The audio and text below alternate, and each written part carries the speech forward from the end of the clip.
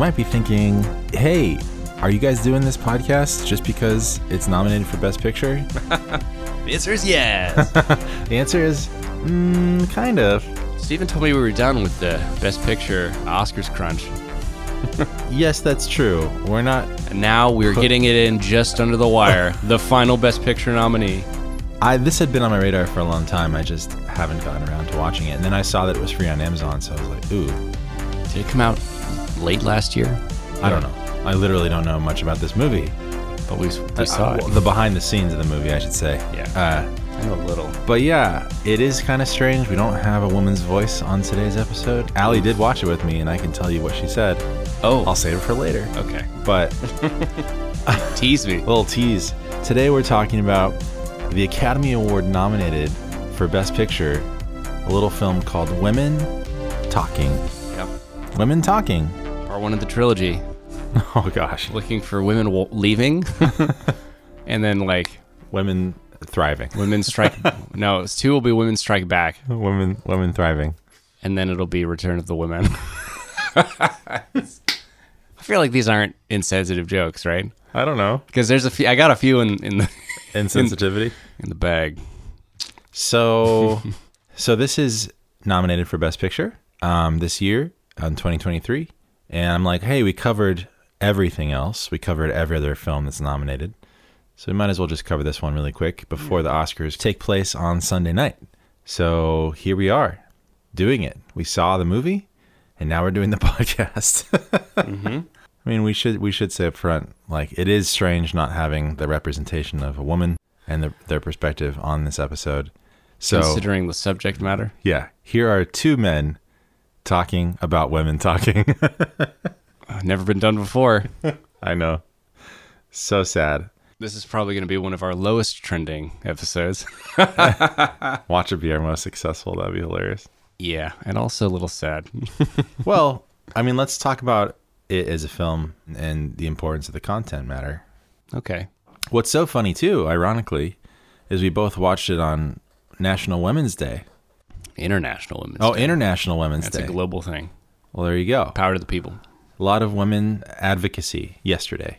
It was on Wednesday. So I saw a little bit online from international women. Yeah. Especially in the Middle East. Like, with everything going on in Iran and stuff like that, it's a big deal. Yeah. Women are a big deal, man. Women are a big deal. I would also like to say up front, I'm about to have a 3rd daughter. Jeez. So I only will have women in my house. You're 3-0. Come on. I mean, women are cool. I love my girls. I love my daughters a lot. I wouldn't have changed a thing. I wouldn't change a thing. You will not change a thing. I will not. I could not change a thing. No, I love women. Good. Can I put you on record? That's from The Office. There's like I love women. Anyway, gosh. You know who's specifically great is Sarah Polley, the director of this film. She's really good. I actually really liked her direction, like, a lot. Yeah. More than a lot of other women directors I've seen that have gotten a lot of hype.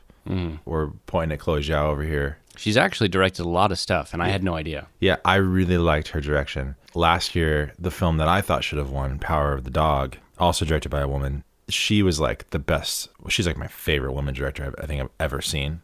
Jane Campion. Yeah, I mean, it's a pretty underrepresented role within the industry. Yeah. There's a lot, more and more coming out. Yeah, all the time. It's pretty cool. And you know what? They're getting a lot more support, so their films are actually better. They're executed better. Like, one of the biggest names for women directors I kind of saw for a long time was Sofia Coppola, but she never did it for me, man. That was a little nepotism, I think. Well, but she also, like, I never really liked her stuff. Yeah. But she was like the forerunning name for women directors for a long time. So, but no, now I feel like the playing field is leveled. Yeah, and that's for every previously underrepresented. Yeah, anyone that's not a white man. I also really liked, I can't remember her name, but the woman who directed Black Widow. The movie itself was a little bit difficult at times when it came to story, but I really liked her direction. I thought she was really good. Kate Shortland. Shortland? Yeah. Yeah, she was super good. I followed her on Instagram after I saw that movie. She's got some cool credits. I didn't really notice anything particularly special about that film, though. I really liked the first two acts a lot. So it's been the same way for honestly every Marvel film lately, but the first two acts were really strong. We also had, we've had a lot of great women directors. We have Catherine Bigelow. Mm-hmm. More recently in the Marvel sphere, or the superhero sphere, we had that one film from Patty Jenkins, and then she got kind of a... Dude, that first Wonder Woman movie, I walked out of that movie going, holy shit. Yeah. Like, I could not believe how good it was. And then I guess you can't strike lightning in the same place twice. Honestly, I don't know if Wonder Woman 84 was her fault. Like, it seemed like a script issue. Yeah. Definitely wasn't a Pedro Pascal issue. There's also a lot of great European women directors. Is that what happens when you're in the bathroom? I knew it was coming. The second it left my mouth, I knew what I had wrought. No. Anyway, we're here to talk today about women talking about Sarah Polley's Can you talk about Sarah Polley a little bit? Like, what has she done before? Well, I think her most iconic starring role, because I think she was an actress before she was a director, would probably be Dawn of the Dead. That 2004. At least that's what I know her best from. That was an early Zack Snyder Dawn of the Dead, a remake of the classic. Oh, she was an actress? Yeah. Oh, okay. She's always been an actress before she was a director, I think. Another film, really quick, that we saw recently that was directed by a woman that I loved was Elizabeth Banks' A Cocaine Bear. Oh, hell yeah. That was amazing. We haven't done an episode on that yet, but it's super good. Yeah. Sorry. That movie was just a few steps away from being it's like the genre classic of the year. It's starting its own Fast and Furious franchise, essentially, with that movie. Yeah, I don't know if we need that, but no, we don't, but it inevitably will come. Yep. Anyway, yeah, so Sarah Polley has done a ton of acting, and now I think she's mostly focusing on her directing. And so I guess she also has a history. I don't really know anything about Sarah Polley, but according to her bio online, she has had a hand in plenty of political activism, so it's no surprise that she would make a film with such... it's not even fair to call it subtext, because the entire film is, the focus of it is the social commentary about this timeless oppression of women in and outside of religion. So it's really cool for someone like her to take the reins on that and to surround herself with all these other powerful women, names in the industry. It's an ensemble cast. There's a lot of very good talent. Actors in this film. Yeah. Actresses. I don't know what. Funny, not the least of which is Frances McDormand, who was really just a bit part in the film. It's so funny. We have to have our Frances McDormand nominated. She was born to play characters like this. She's born to be nominated every year by the Academy. We have to have at least one film that has Frances McDormand in it that is nominated for Best Picture. She has the greatest scowl, I think, ever. Yeah. In cinematic history. Who is she? She's married to a Cohen. Yeah, right? I think so. Yeah, Joel or Ethan Cohen. Or at least she was. I don't know. I think she's married to the... No, she still is. Yeah? Because she was in the Denzel Washington Macbeth. Oh, yeah. Remember? And she's like the wife of both Denzel Washington and the Cohen brother. True. Yeah, who else is in it? Claire Foy. Yes.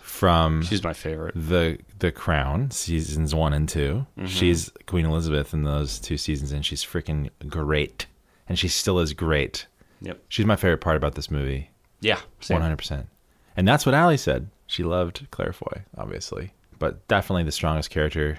Rooney Mara. Rooney Mara was in this? Is like more or less the main woman. Talking? Yes, the main woman who's talking. May have talked the most. It's hard to say. And then we also had my favorite, Jessie Buckley. Jessie Buckley. Love her, but she played a belligerent woman in this film. Before we get too far into the conversation of the film, every woman has like their own unique voice and perspective when they're approaching this topic in the film.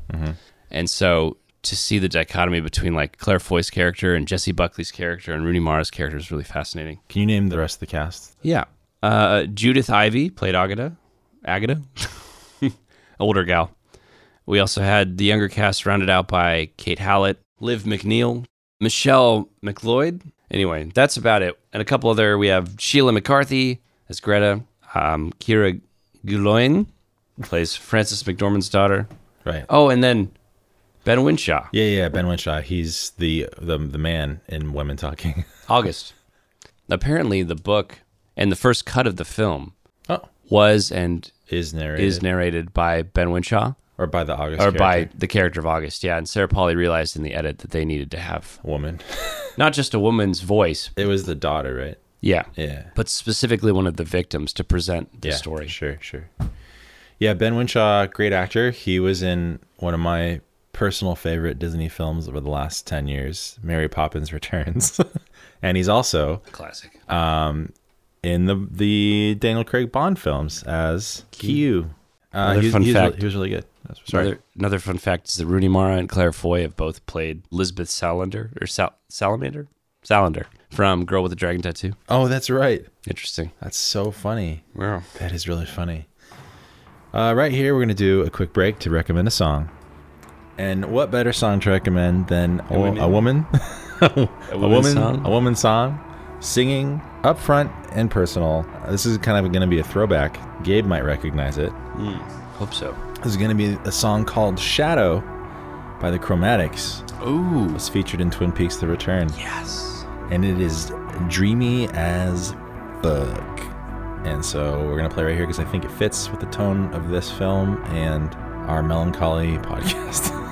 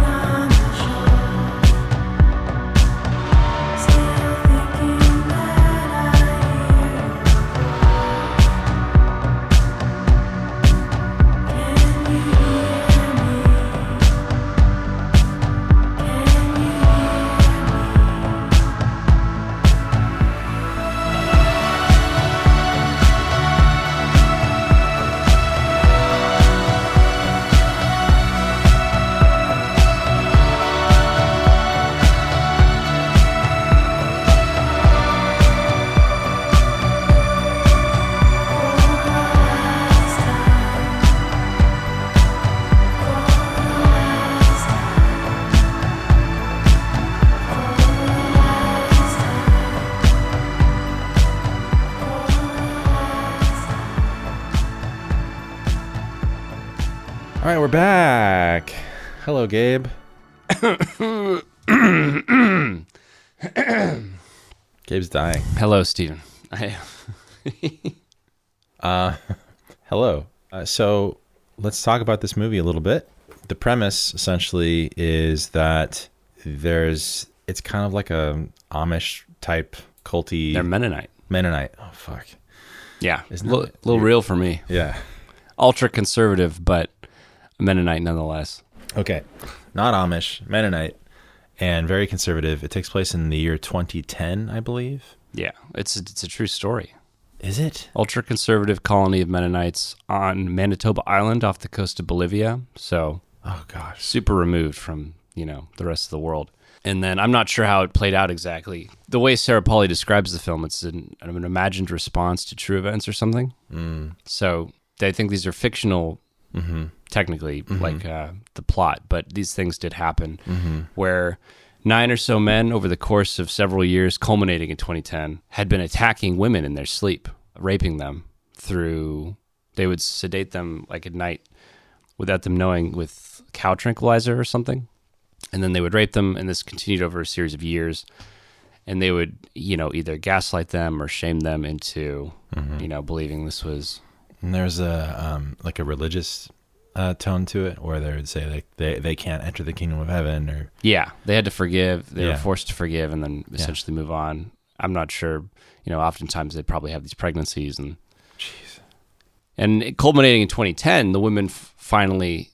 are able to take a stand because those men the accused attackers, most of them anyway, are charged. They're jailed by the Bolivians. In real life, this is what happened. The Bolivian government, I think, brought them in. But then in both the film and in real life, the men went to post bail. And over the course of that 24 to 48 hours, the women basically decided what they would do, and they gave themselves 3 options. They elected a small council to make these decisions because the vote was tied between leaving the colony and fighting and staying and fighting, whatever that would mean for them. Yeah. And at the end of this council, they resolved to leave. Yeah. So most of the film takes place in that barn, in that conversation. The third option was to stay and do nothing. So yeah, and there were some votes for that. A couple, some women did stay. I do want to say though that so yeah, they're being abused, raped in their sleep, or maybe not even sometimes in their sleep. Both adult women and children, unfortunately. Yeah.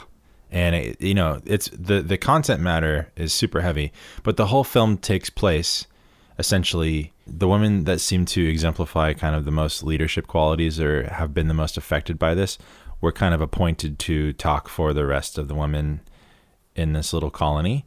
And so this handful of women, so there's about 7 to 8 of them, get together in this barn, and the movie takes place over the course of a day or two as they gather in this barn. I think they explained that the men left to post bail because every time something would happen and one of the men would actually get caught, they would be thrown in prison, and then all the men would go to post bail for them. So all the men were gone. They were able to gather in this barn for a day or two and actually have a discussion and offer their different perspectives and argue and really get into the nitty gritty of conversing about what it would look like to stay or leave or fight. So that's what the film is. Women talking is them gathering, talking about this issue. And then there's flashbacks, and you see little vignettes of events that have happened that kind of play into and give context to and make you feel like the emotional weight of what the women are talking about as they're advocating for their point of view. So really powerful. I think it was executed extraordinarily well. I think this is like a very important movie. I understand why it's nominated for Best Picture because of that. It definitely has a time and it holds and captures a time and a place, especially for what, transpires when thinking about women and their place in society. Even though we think maybe in America that we've progressed this far and this isn't as much of a problem anymore, like these things are still happening, and it's pretty current. This is like 10 or 13 years ago that this took place. So what? Well, it's funny, you say something like rooted in a time and place when it is so anachronistic, and because you have Mennonites, this ultra-conservative sect. Well, you feel like this could have happened 200 years ago, 400 years ago, or today. That's what I'm saying. I guess that is what I'm saying. Is it's very much timeless. It's very much a commentary, though. Hopefully, I say that because I'm thinking about the future. Hopefully, in 50, 60 years from now, we look back on this movie and say, "Oh, this truly doesn't happen as much anymore." And so, in the eventual history of filmmaking, this film will have captured this time in this place. Yeah, that's what I meant. Gotcha. Yeah. Yeah, I think I agree with you. Because, and it's really intense because, like I said, I think we as a society think that we've progressed beyond this, but the reality that it still happens and is happening, and human trafficking is another flip side of that. I think we've talked about that a couple times before, very briefly. I have touched on that, but human trafficking is like one of the most disgusting things that I can think of, especially when taking advantage of women and underage women. It's really gnarly. It's really intense, really heavy for me. And so, especially like I said, as I'm trying to raise 3 daughters, about to be 3 daughters, and am married to a woman that has birthed those, or is about to birth the third, but, and so it hits home for me, literally, because that's my home. My home is my family with my kids and my wife. So yeah, watching this movie was heavy for me. And like I said, I really think Sarah Polley directed it really well. I think it was really well acted. The script was tight, really tight. There's a cute little kind of like a love story thing happening between Ben and Rooney. Like they kind of threw that in there, which was fine. But it was a good movie, and it's important. I want to say though that I think there were better films this year that could have been nominated. Wow, spicy take, Stephen. I think you think the same thing. Yeah, I think everybody would think the same thing. This is a great film. It's very peculiar, I think, the way the script manifested in direction and specifically editing. Because this film plays out, I don't know how the book was written, but plays out like a stage play. You know, having 80% of the story take place in that barn. Especially with other films coming out this year like The Whale. Very dialogue heavy. And I could see why this film would turn, a lot of people off. Even people that might be otherwise empathetic towards the narrative, towards the themes. Some of it did feel not pedantic, but a little like I feel like the dialogue could have used potentially one more pass just to make things a little bit more naturalistic, perhaps, or smooth.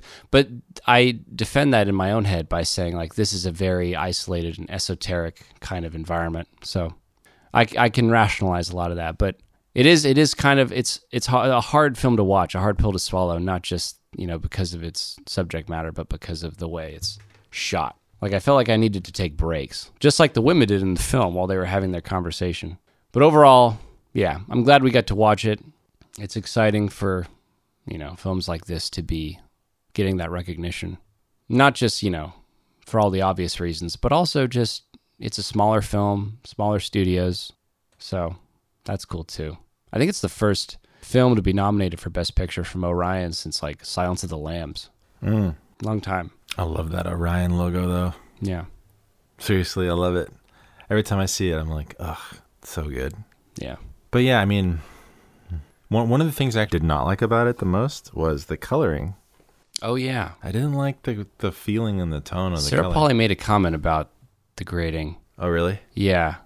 Like, it was very intentional, but it was like... I get it. I mean, I would say that, like, these women have been drained, and they're, and so the color is drained from the film.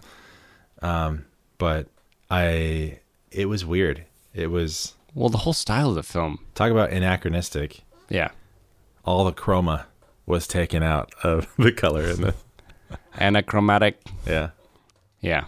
Yeah, and I think this film works just as well in and outside of the context of religion. Obviously, religion provides, unfortunately, fertile ground for stuff like this, but fascinating conversations in the film revolve around like power dynamics, men versus women, and that's something you can see outside of religion. But specifically, the Mennonite perspective was a pretty fascinating one because they're like rooted in this denomination that is so antiquated, and yeah, I got like mad watching the movie because I'm just like, I did too.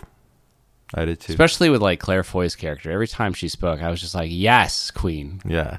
Slay. Slay. Yeah. I was so pissed. Yeah. And I mean, it's so wild for me specifically. My sister, who may or may not be listening to this at some point, she's dating a Mennonite, and he's not ultra conservative, but just having, the tag, the label, it's like, it's crazy. Religion's a scary thing, but like I said, those dynamics exist outside of religion. So really great conversation. Something people should see, something people should chew on. Do a little introspection, maybe. A little thinking after you watch this one. It's only an hour and a half. Go check it out. It's actually free on Amazon Prime if you have that. So yeah, worth it. Well, I should say for the next 5 days. Oh, nice. Until the Academy Awards. So there you go. I think probably they did it for International Women's Day. Oh. Yeah. I mean, also because of the Oscar push, but... Yeah. Anyway, yeah, go check it out if you're interested in movies that are good and have heavy topics. Yeah, big topics. Big topics. Mm-hmm. And that has been two men talking about women talking. Two Men Talking sounds like a great title for the cast. Does it? Two white men? 2.5 Men. Yeah. So here's a song from the film, maybe. Yeah, the score was actually Hilder. Oh, Guillaume de Tir. there you She go. composed. Another woman Powerful. doing great things. Yeah, You saw her in concert. I did. She's incredible. That's how much you love her. She's a spectacular. She's a saint. That's what you're going to say. No, I don't. She's a I don't saint. know. Can't speak to the quality of her character, but she's very good. Yeah. Well, here's a song from Hildur Guillaume de Tir. Gildenter. Guillaume de Tir.